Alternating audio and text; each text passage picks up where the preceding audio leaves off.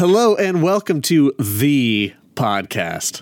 This one's going to be better than the last one we did. It's going to be lots of fun. So get ready to join us. Did we just say The Last of Us? Yes, we did.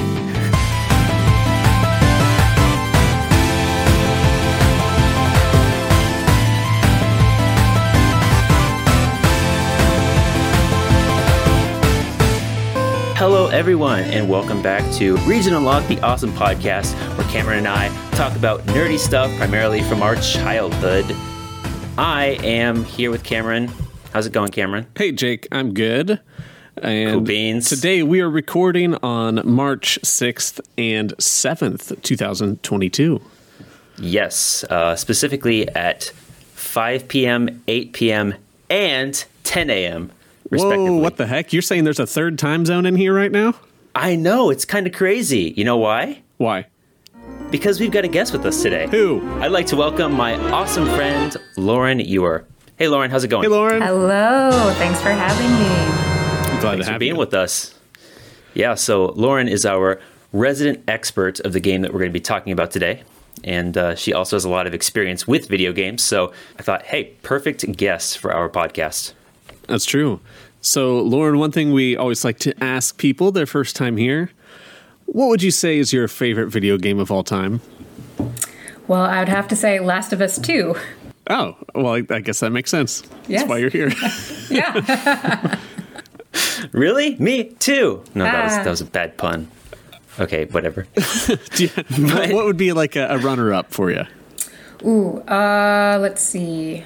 That's so hard. I have so many favorite games. Okay, actually, runner-up would be Horizon Zero Dawn.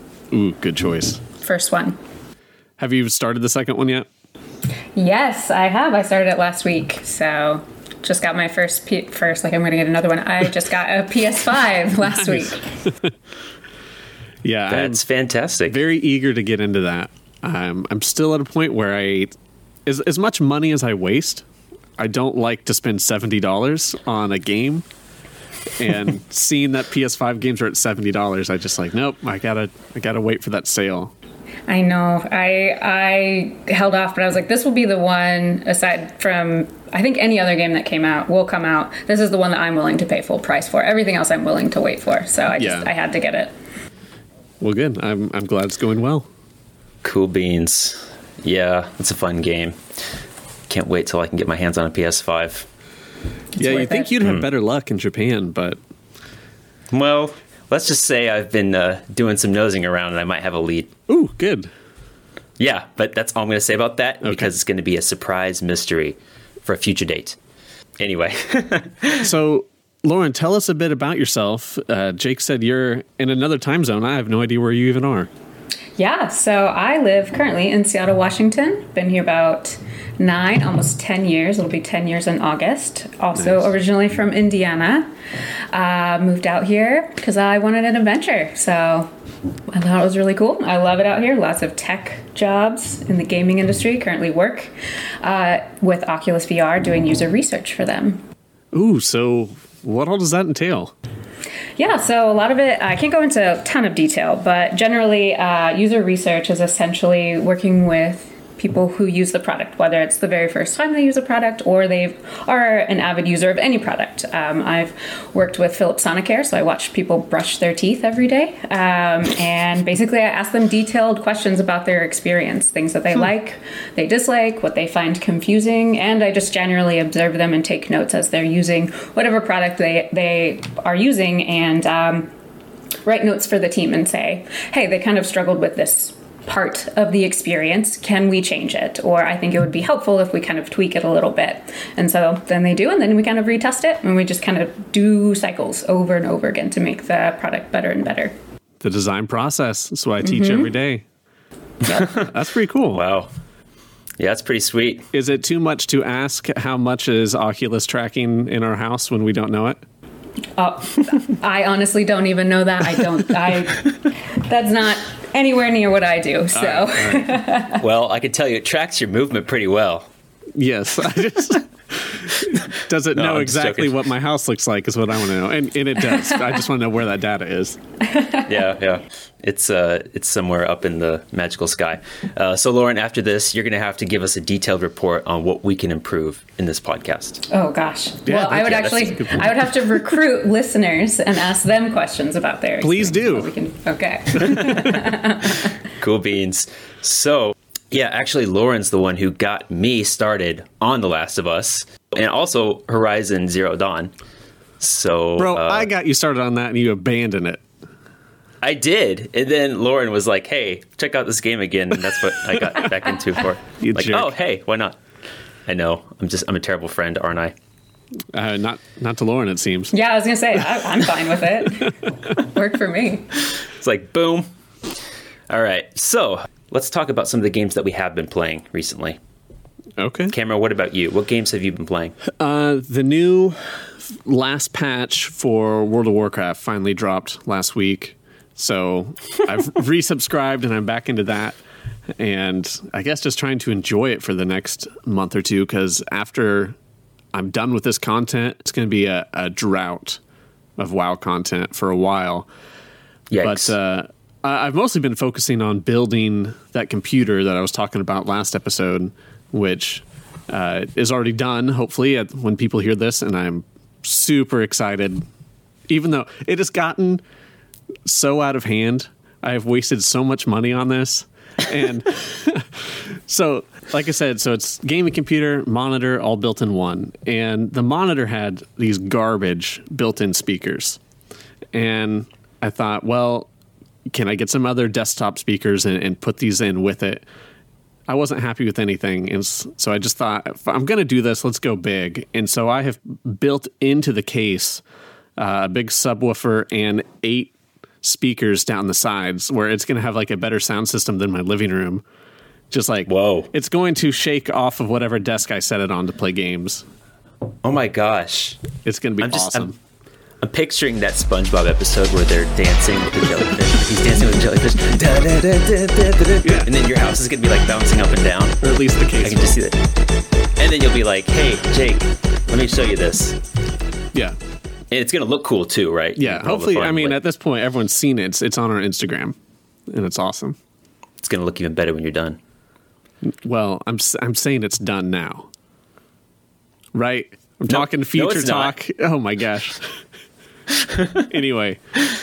Yeah. So I've been playing WoW. I've got other stuff I should play, but I'm playing WoW. All right, Lauren, what games have you been playing? Well, I kind of hinted at it before.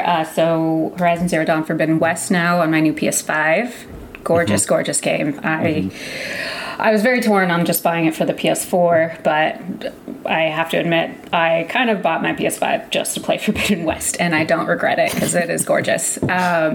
And Nice. Aloy, wonderful character as usual. Oh, yeah. Don't want to give too much away, so that's all I'll say about that.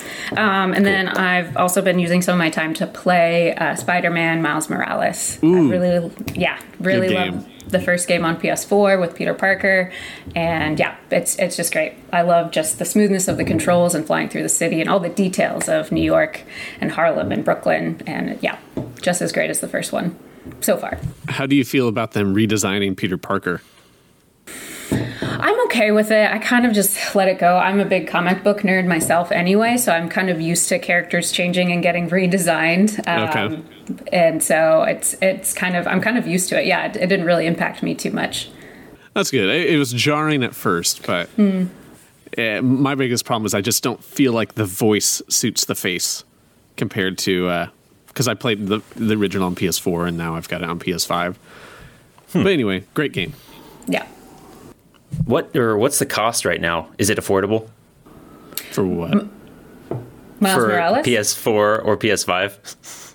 I think it launched cheaper than most. Like it launched at like $50. Okay. But then if you got the version that had the original remade for the PS5, the up-res, I think that one was the full $70. Okay. What So are you I playing? just beat Horizon Zero Dawn for the first time. Really excited about that and ready to delve into the next one before anything else. But that's probably not going to happen. I'm probably just going to go and download 5 other games that I'll never play anyway. That's usually what happens. But it is what happens. That's been that. And I've also been playing Halo 4, which has been kind of a treat on my new laptop. Yeah? I don't remember that game at all. How far in are you? Well, I don't really know how long it is. That's so a good point. I'm far enough to have met up with my fellow allies after leaving the alien planet. Okay. And I'll say it's good. I'm not liking it quite as much as Reach, but it's still a good game. Yeah. So, well, I'll have to play it as well so we can talk about it later. totally. We can start designing those levels together. All right, anyway, enough talk about other stuff. Let's talk about the game today, which is going to be The Last of Us.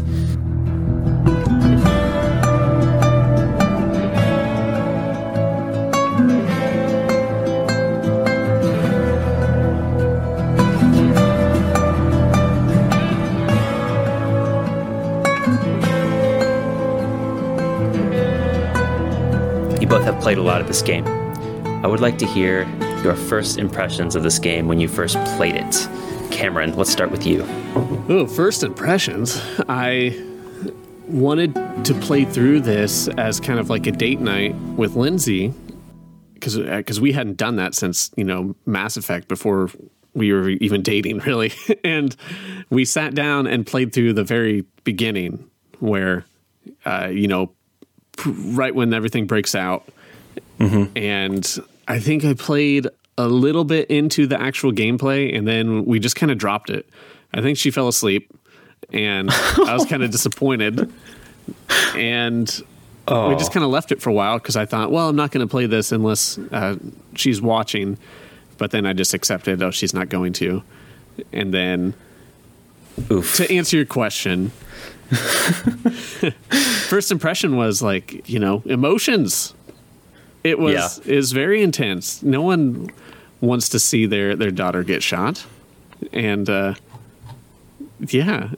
it's definitely engrossing and got me hooked when I came back to it later, but it took me a little while to come back to it. Yeah, that's kind of a tough beginning, but so is the game. Lauren, what about you? Your first impression with the game?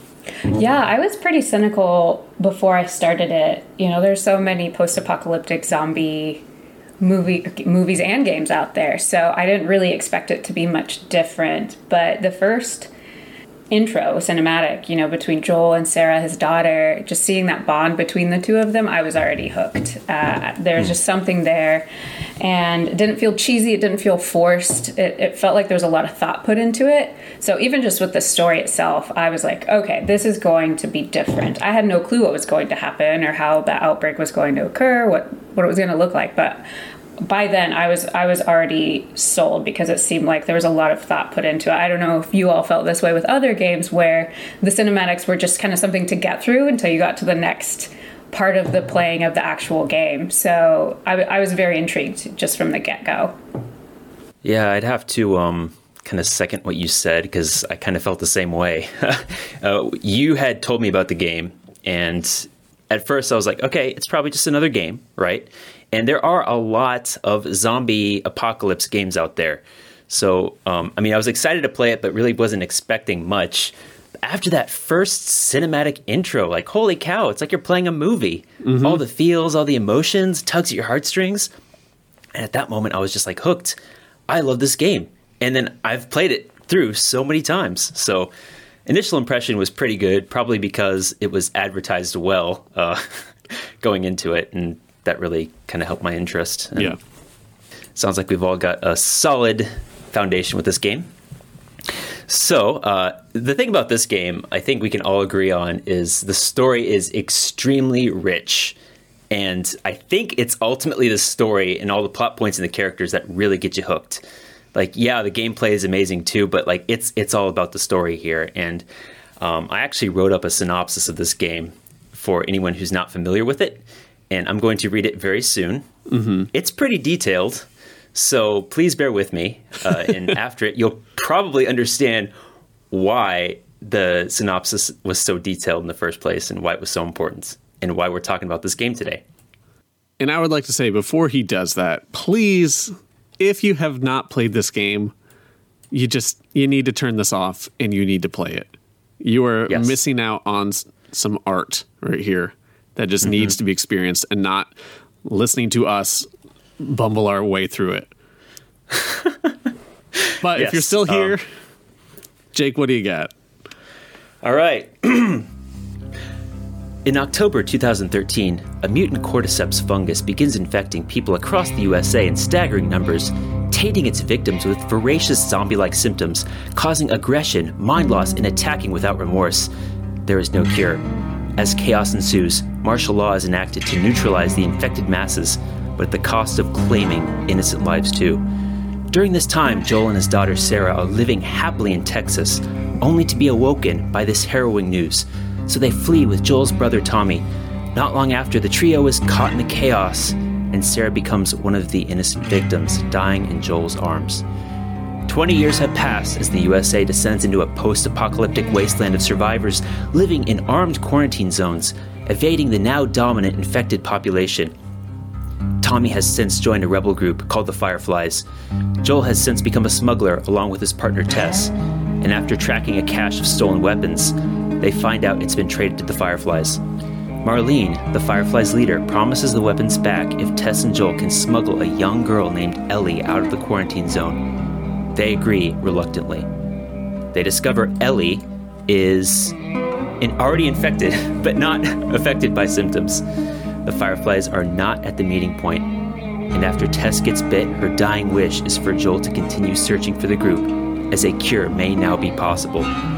Joel and Ellie, not too fond of each other, embark on a mission to find Tommy, their only lead to the Fireflies. First, they obtain a car via Joel's old smuggling partner Bill, and the duo trek across the USA toward Wyoming. Along the way, Joel and Ellie fight together against infected and hostile gangs, work together to survive, and even grieve together for their friends Henry and Sam, met and lost along the way. Upon arrival, Tommy is well, but he has since left the Fireflies to build a settlement there with his wife Maria. But Joel wishes to pass off Ellie with Tommy and flee home. Ellie finds out after an attack from raiders and runs away.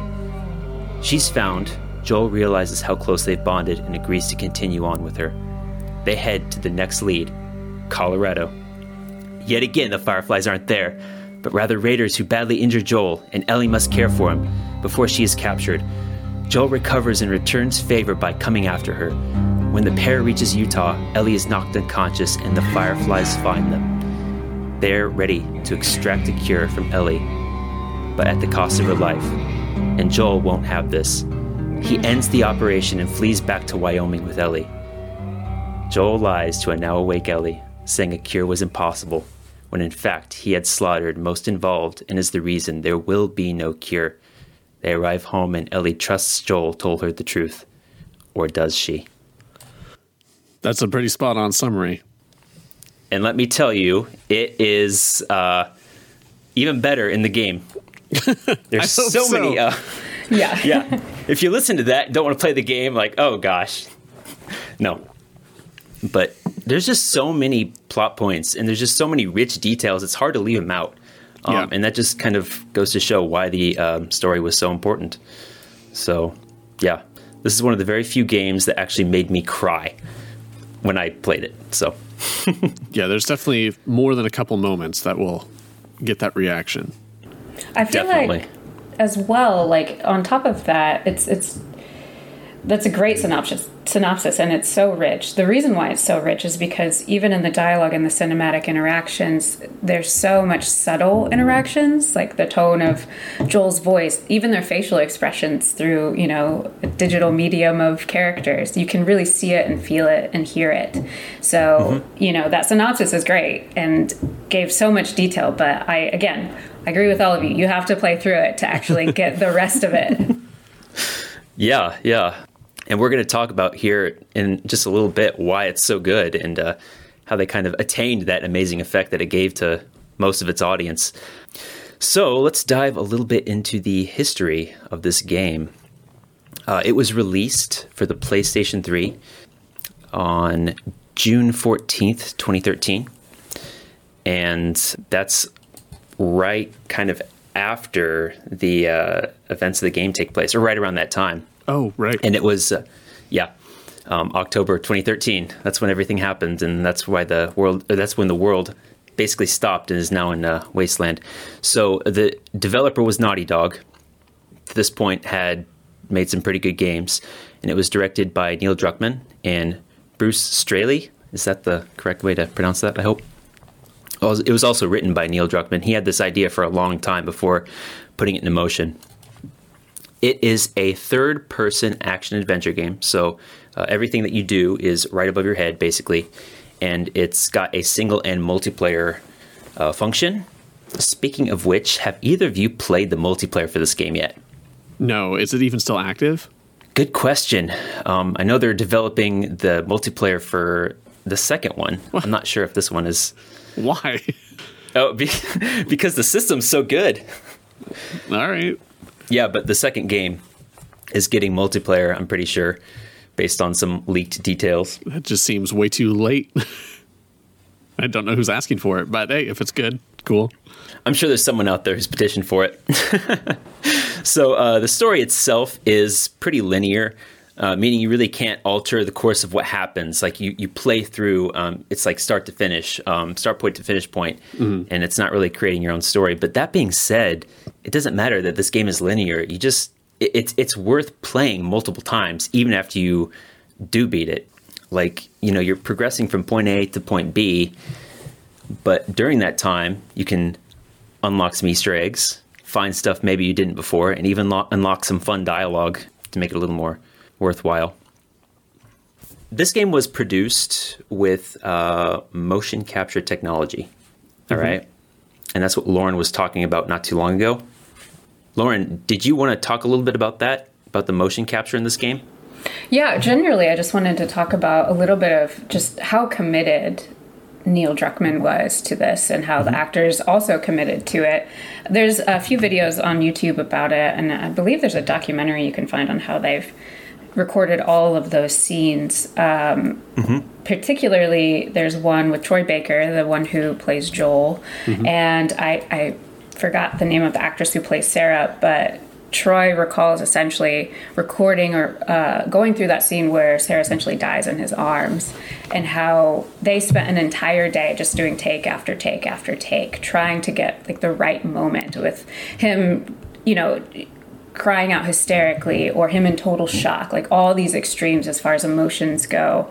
And he was just talking about how at the end of the day, he was totally exhausted and basically broken because he had to relive that scene over and over so much. And so again, that just tells like how dedicated every single person in developing this game was to making it so beautiful and telling such a hard but intense story that everyone can kind of attach themselves to in their own way. So just even that, I just love hearing that about how the game was developed in a more artistic perspective. Yeah, for real. So speaking of the amount of effort and acting that is put into this, like I'm all for getting more people immersed into this universe, but how do you feel on the fact that this is about to be a show? Does that take away from the game of something that, in my opinion, is already perfectly done, and I don't need to see it acted out? Because if anything, I think that makes it less immersive, but it appeals to a broader audience. Okay, that's tough. I hadn't thought about that, but this is almost going to be like, making a movie adaptation of a book. You've already got this artistic medium story made into another medium, a TV show. But the thing is, it's like it's already such a similar medium. It's it's like if you remade a book into like a slightly longer book, they're too similar. Yeah, that's interesting. You're not going to be controlling the characters this time. Oh my gosh, I hadn't thought about that. It'll be really interesting to see. I really hope that they do something well. But, when you do that, you always run the risk of, alienating your audience because they already have this set standard, this set vision of what the story is supposed to be, quote unquote. And then when that's altered, now everyone's going to take that well because, this is a story that you take so personally. And by comparison, I have not played the Uncharted series yet. But I did just go see the movie, and Okay. if you haven't seen it, it's your cliche National Treasure, basic following clues movie. Like, nothing special. But, like, those actors have changed. Like, they're not at all the way they are perceived in the game. For one, you know, Nathan Drake he's a child in this, and he's supposed to be in his mid-30s. But then we've got other characters like Sully, who's played by Mark Wahlberg, and he is in no way Sully from that game. He's just Mark Wahlberg, right? And so, Oh my gosh. we're gonna watch this on HBO, and it's just like, that's not Joel. That's Oscar Isaac, or who is it? Is it Oscar Isaac? Pedro Pascal. Pedro Pascal. Right? It's going to be tough to separate it because it doesn't need to be separated.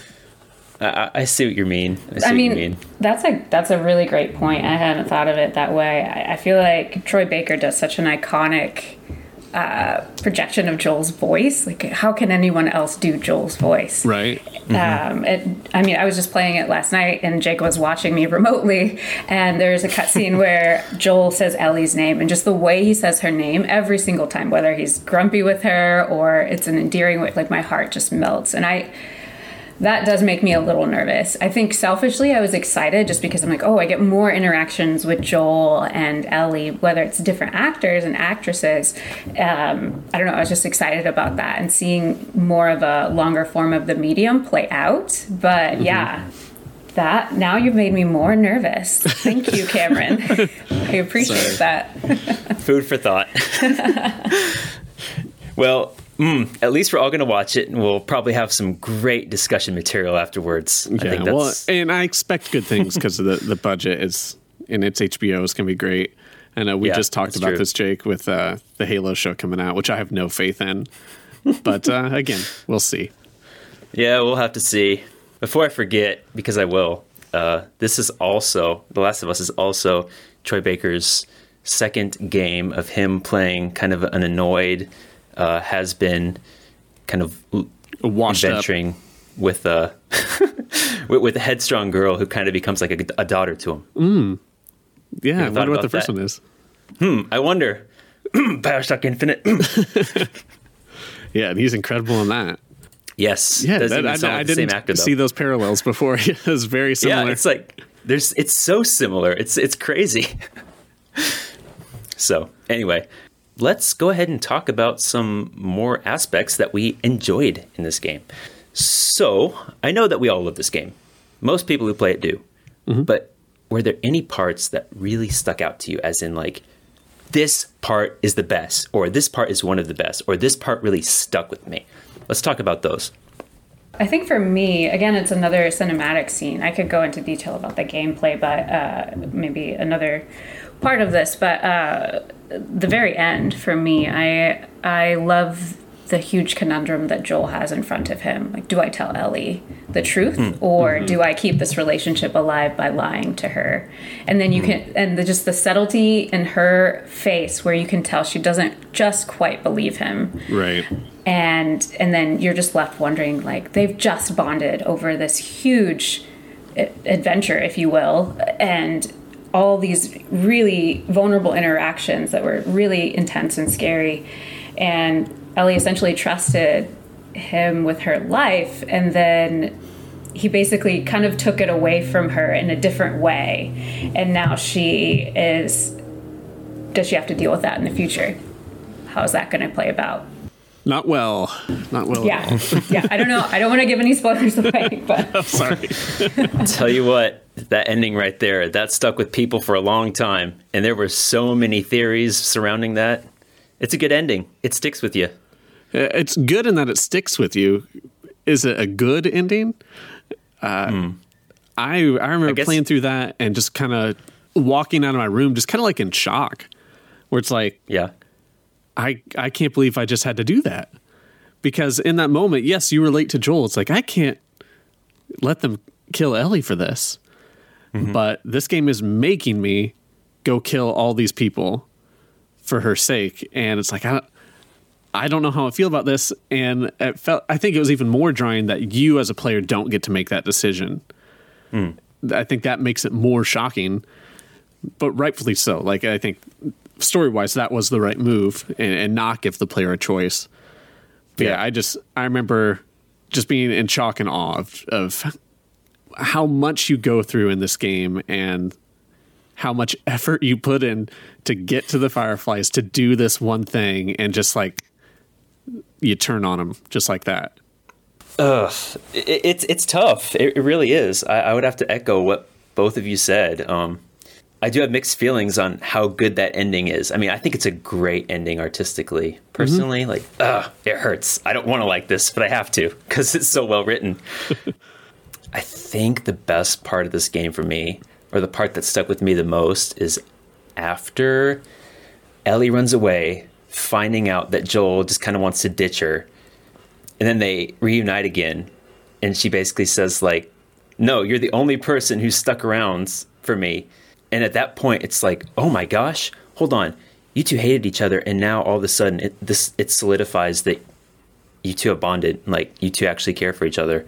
Joel doesn't express it at first, but Ellie sure does. Mm-hmm. And it's like, oh my gosh. They actually care for each other now. They can't be separated. Right. Yeah, but just in the whole analogy of, is Ellie replacing Sarah, and how does Joel see her, and especially playing this game now. If I'd played this when it came out in 2013, I don't know who I would have related to, but playing it when I was 29 a few years ago, like I'm very heavily related to Joel, and I see like my students and Ellie, right? Like the more of that fatherly relationship, like made it hit so much harder for me. That's a great way to put it. I've kind of seen the same thing in myself, like, with my students, like you bond with them and you kind of understand what that, kind of paternal instinct is. Mm-hmm. Wow. Definitely say that it sticks with us. Okay, so I'm going to go ahead and move on to some fun facts, unless both of you have anything else you'd like to throw out there. Oh, I'd got one more memorable. Oh, let's do it. I mean, there's the game's divided kind of into like 4 quarters, right, of the seasons, and so there's something super memorable about each one. But you're right, the seasons. Oh my gosh, I never thought about that. But spring, the winter. All of that is probably the darkest and heaviest to play through, with Joel being injured, but then dealing with the cannibals. Like, I just felt this like lump in my throat the whole time playing through that part of just how uncomfortable but real that is. Like, this is what real humans would do in this situation. And it's sickening. And it's like, I'd rather be dead than try to survive with these people. Yeah, that's a good point. That part was really kind of awful. And it just builds, and the crescendo of you fighting that guy off while the restaurant burns down, and you just like end up, what do you grab, like a cleaver and just go to town on his face off camera? Yep. But you see Ellie's reaction, and I think that makes it even worse, is the fact that you are seeing it. You're in, that body's position, looking up at her as she's killing this guy. Yeah. And just as terrifying as it was, still just so admirable of what this game was doing, what it was making you feel and experience in a way that you will never experience anywhere else. Yeah. And when Joel finally shows up and he like hugs Ellie and he calls her baby girl, that was the first time you heard that since Sarah. Oh, boom. Yeah. Tears in your eyes at that point. All the catharsis. And in that scene, you just see Ellie trying so hard to survive. Like, at that point, she's surviving throughout the game, but she didn't know that Joel was going to be okay and that he was coming for her. And so she snaps and she breaks and loses her mind for a second. And then you see her, you can see in that moment, like it's just her. But then, and then Joel comes, and it's just a beautiful moment where you kind of see her body kind of relax after he calls her baby girl, and she realizes like she's safe again. Yes. And yeah, it's just a beautiful, beautiful moment between the two of them. And as he's sitting there talking to her, like reassuring her, asking her if she's okay, like the audio just stops and it shows her just looking at him. Like you can't even hear his voice. It just shows you like she doesn't even care what he's saying right now. Just the fact that he's here is the most important thing. Like, oh, right in the feels. I'm getting chills like thinking about that scene again. Yeah. Now I'm going to want to replay it again and try and find all these subtle things. All right. So, folks, you're probably understanding now why we like this game so much and why it's so deep. So go play it if you haven't, or go replay it again if you haven't in a while. Absolutely. All right. So let's bump up the emotion a little bit to a more fun level to kind of get us a little more relaxed here from going on this field trip. Sounds good, Jake. Yeah, totally. Got some fun facts for you. First off, the music in this game. Great stuff, right? Oh, yeah. Definitely worth listening to. The kind of stuff that you want to listen to just in general because it's so good. But if you've noticed, there's really no sweeping orchestral pieces like with a lot of instruments. Most of it is just very kind of small sessions with only a few musicians. And it was composed by Academy and Grammy Award winner Gustavo Alfredo Santaolalla. I hope I'm pronouncing that correctly. He's Argentinian.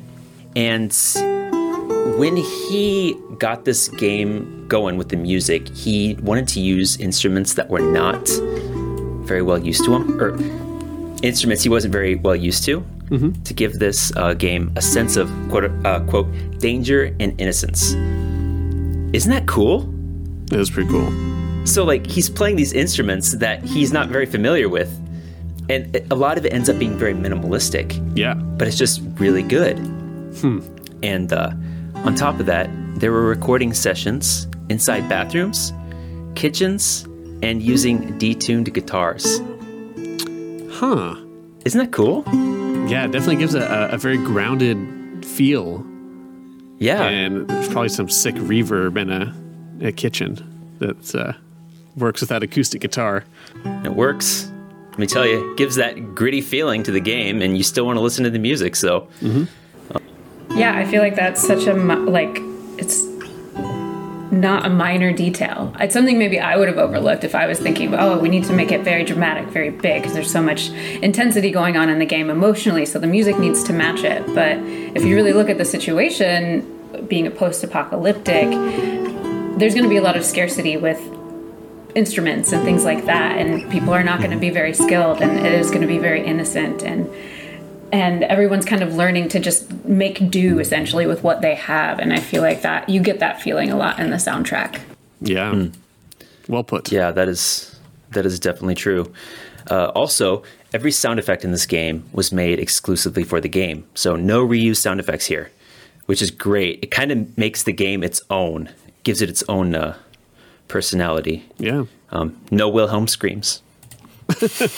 No. Oh! None of that. Darn it, it would have been so much better if it did. Yeah, that would have been great, and it would have taken you right out of the story. Like, oh, this has that scream in there. I've heard that sound effect before. We've all played games and watched movies where we're like, I've heard that sound effect used before. It just takes you out of the story. This game didn't do that.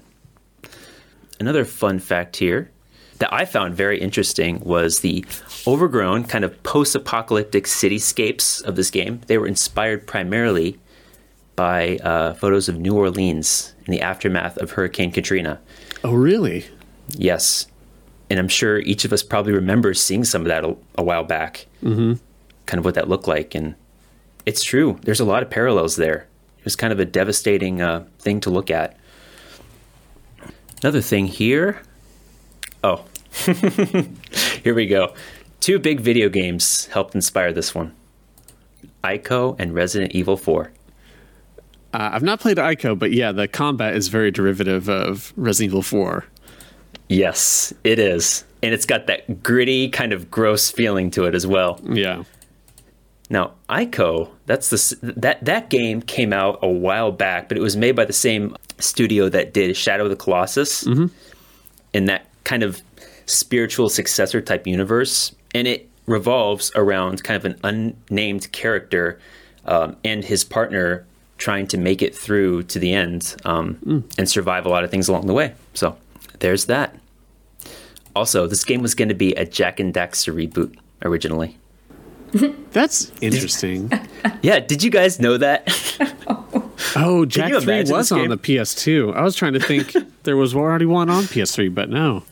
I mean, that No. makes sense being Naughty Dog. And Yep. at what point did Druckmann take over and say, no, we're doing something completely different here? Can you imagine this game being a Jak and Daxter reboot? Oh, Nope. that'd be great. Jak and Daxter's amazing. Yeah, but it doesn't fit with the same vibe of this game. No, it does not. Totally not. But, it's kind of cool how they threw so many Jak and Daxter Easter eggs in this game. You see the game every once in a while. Ellie's got those Jak and Daxter unlockables that you can get, that kind of thing. Yeah. So, Yeah, pretty Naughty cool Dog stuff. is very referential of Naughty Dog. Yep. That is very true.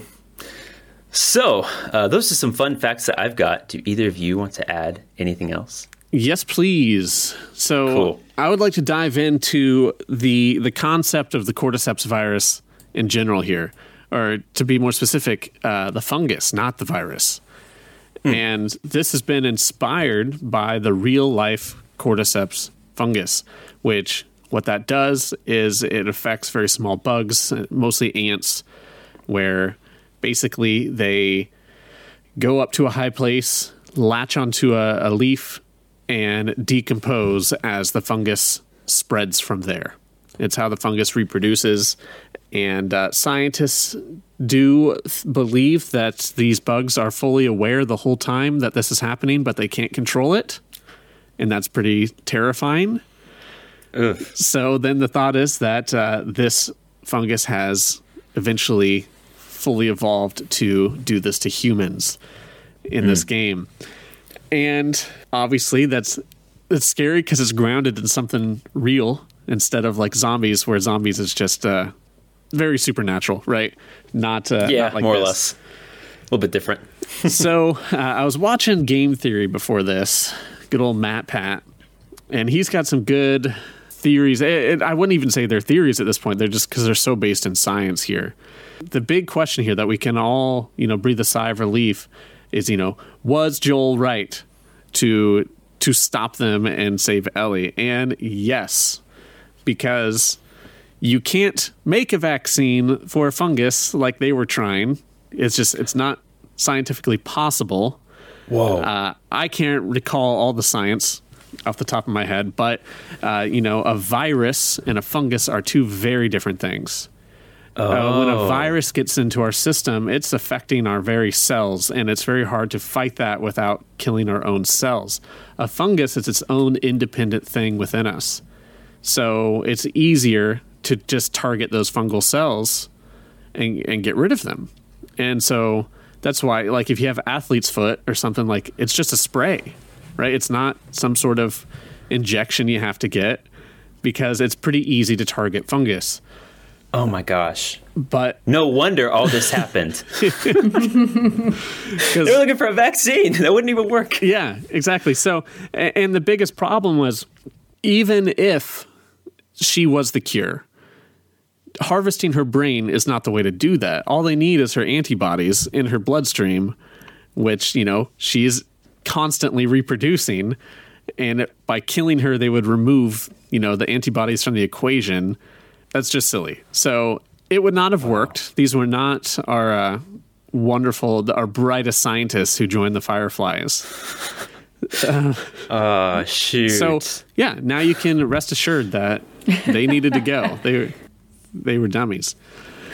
But throughout The Last of Us Part 2, there's more scientific data of Ellie's tests that you can find in the hospital. And so Matt Pat actually broke that down quite a bit and looked at what are these tests. And she's not immune to cordyceps. She has cordyceps, but is not being controlled. She is not experiencing all these symptoms. And the main type, there's actually over like 400 different species of cordyceps. A lot. And so this one that makes zombies is called Ophiocordyceps unilateralis. And so that's the bad one. And Ellie has a different strain, most likely the one called Tulipocladium inflation. No. Inflatiation? I wrote these out phonetically. Those are mouthfuls. Yeah, so it's like Tulipocladium inflation. Let's say that's what it's called. Or maybe it's like infatium. Anyway, so this is a fungus that creates immunosuppression and is actually, we use it to make an immunosuppressing drug called cyclosporin. Okay. So yeah, it exists in real life. But the problem with that, and we can see this in her test results laying around in the lab, is that it hurts your immune system really badly. Like, based off of the numbers they put in the game, she's like highly anemic, about to crumple. The common cold is probably going to kill her. But the major plot hole they don't care about.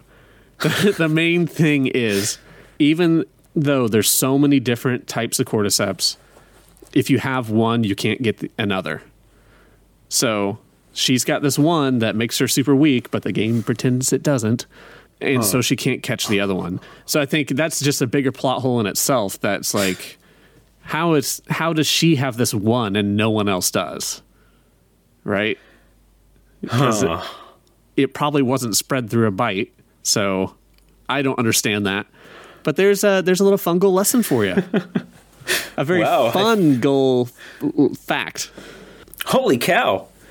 So, moral of the story is they were not able to stop the virus because they couldn't find a vaccine. It's because they were looking for the wrong type of cure. Yep. Dummies. Oh my gosh. That's why everything happened. But it just goes to show you how good the story is that we don't care about a little plot hole like that.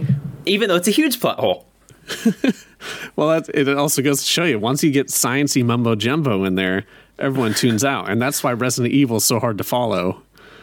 As we were just talking about in RE5, because all these cutscenes are just like biological weapon crap, and it's like, all right, skip, let's get back to shooting. Well, I like these facts. I like them. These facts. I like these facts. Lichen. That's a Resident Evil 8. Oh, really? Yeah, there's lichen. Oh, okay. Cool beans. Anyway, so thank you for that very interesting lesson, Cameron. That was actually kind of cool. Don't be so surprised. So, Lauren, do you have anything else you'd like to add before we get into some fun stuff? Mine is definitely not as cool as what Cameron just gave. Sorry. All I was going to say was the voice of Ellie, Ashley Johnson. When I was playing, I was like, why does she sound so familiar?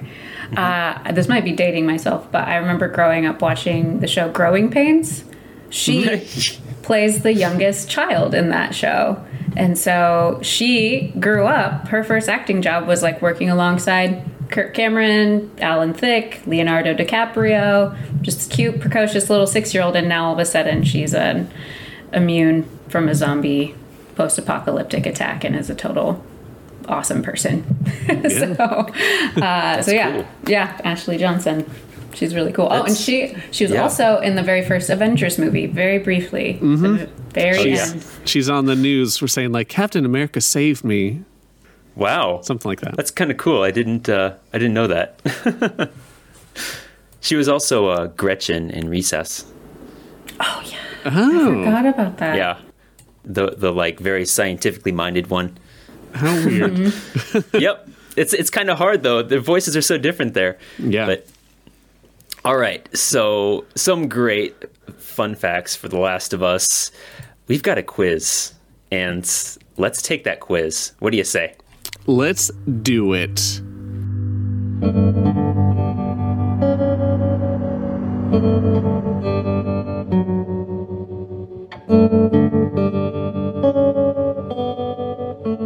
All right, so here we are with some wonderful Last of Us trivia.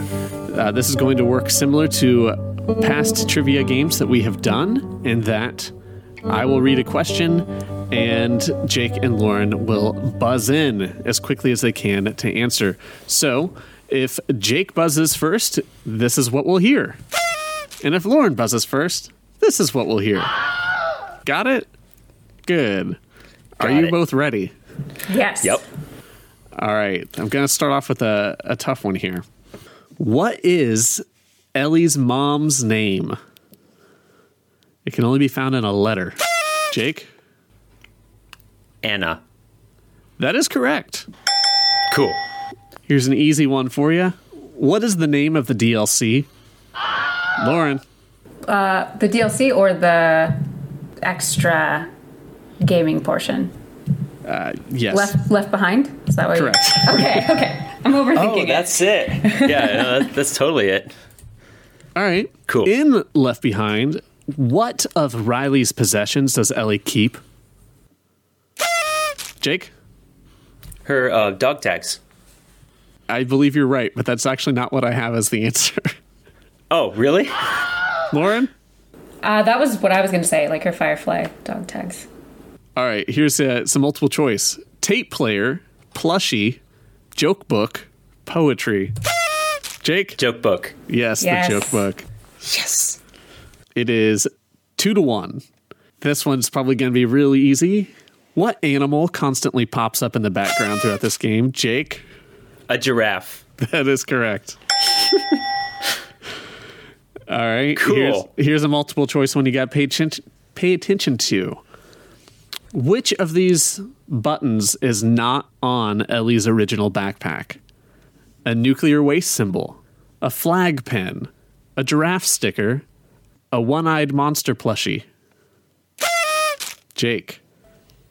A giraffe sticker. I'm very sorry. I have a delivery. I have to get this.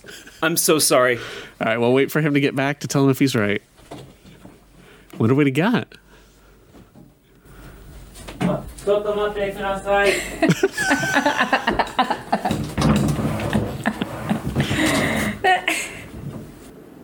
Is it his PS5, maybe? Oh, that'd be sweet. Yeah, right.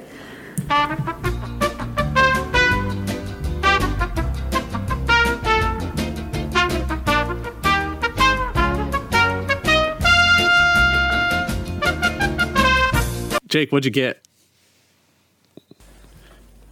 I got a PS5. I knew it! I called it!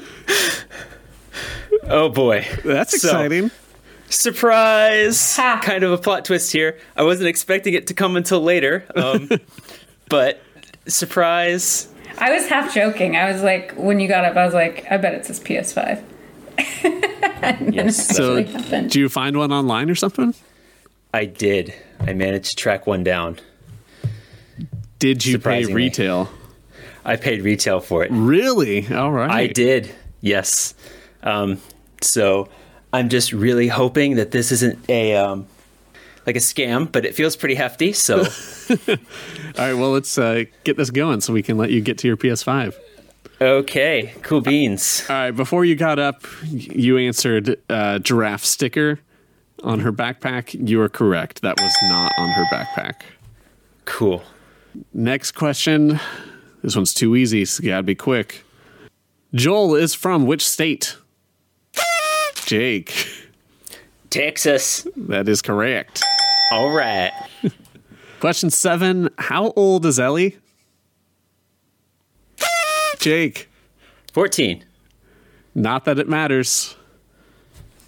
You are correct. That's what she says in the game. Okay. All right, Lauren, let's get these last 3. Okay. Which is not a crafting item in the game?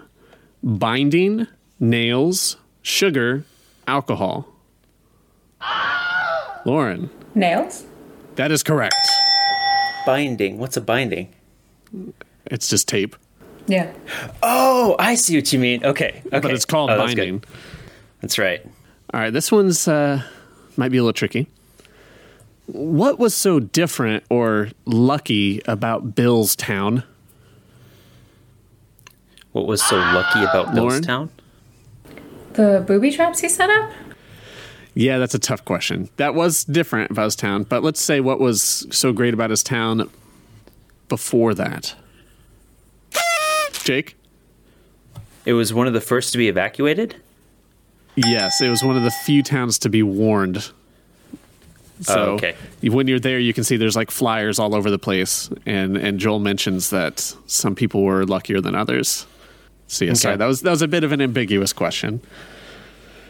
All right, last question. What is the last weapon type acquired in the game? Lauren. I'm just gonna take a stab at it. But ting. With a shiv. Sniper rifle? Nope. Jake? Assault rifle. That is correct. Well done, Jake. I lost count, but you won. Thanks. Nice job, Lauren. I assumed I would not do well. It's okay. Well, hey, it's just for fun. I would not have gotten many of these. I have not played it since I beat it. I had to watch a recap before we started today because I'd forgotten so much.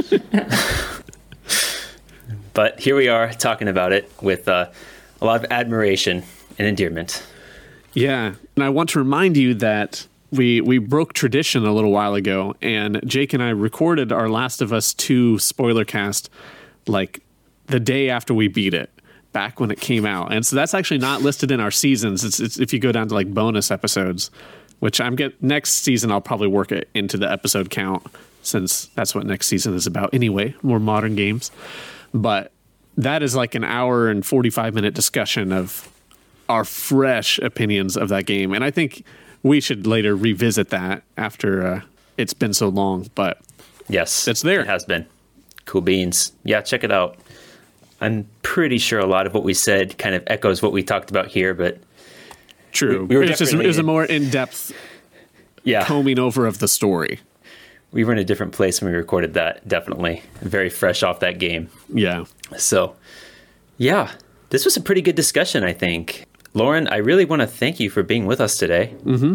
Thanks for having me. Thanks for your insight. Yeah, you had some good insight and some cool opinions about the game. If you were to ever come back, what game would you want to cover? Last of Us 2. But it sounds like it's already happened. Well, we need to revisit it. So yeah, maybe for the revisit. Yeah, maybe Horizon as well. Horizon, Borderlands 2, Mortal Kombat. I'd love to talk Borderlands. Jake hasn't really played it. Played it a long time ago. Not very much. Not enough to talk about it in depth. But all right, we'll discuss the next game that I play. All right, cool beans. Good co-op. All right. Well, everyone, thank you so much for listening today. And this has been an awesome talk, and I hope you have an amazing day, week, month, year, life, everything. My name is Jake. And my name's Cameron. And I'm Lauren. Have an awesome, nerdy week. Minasan sayonara.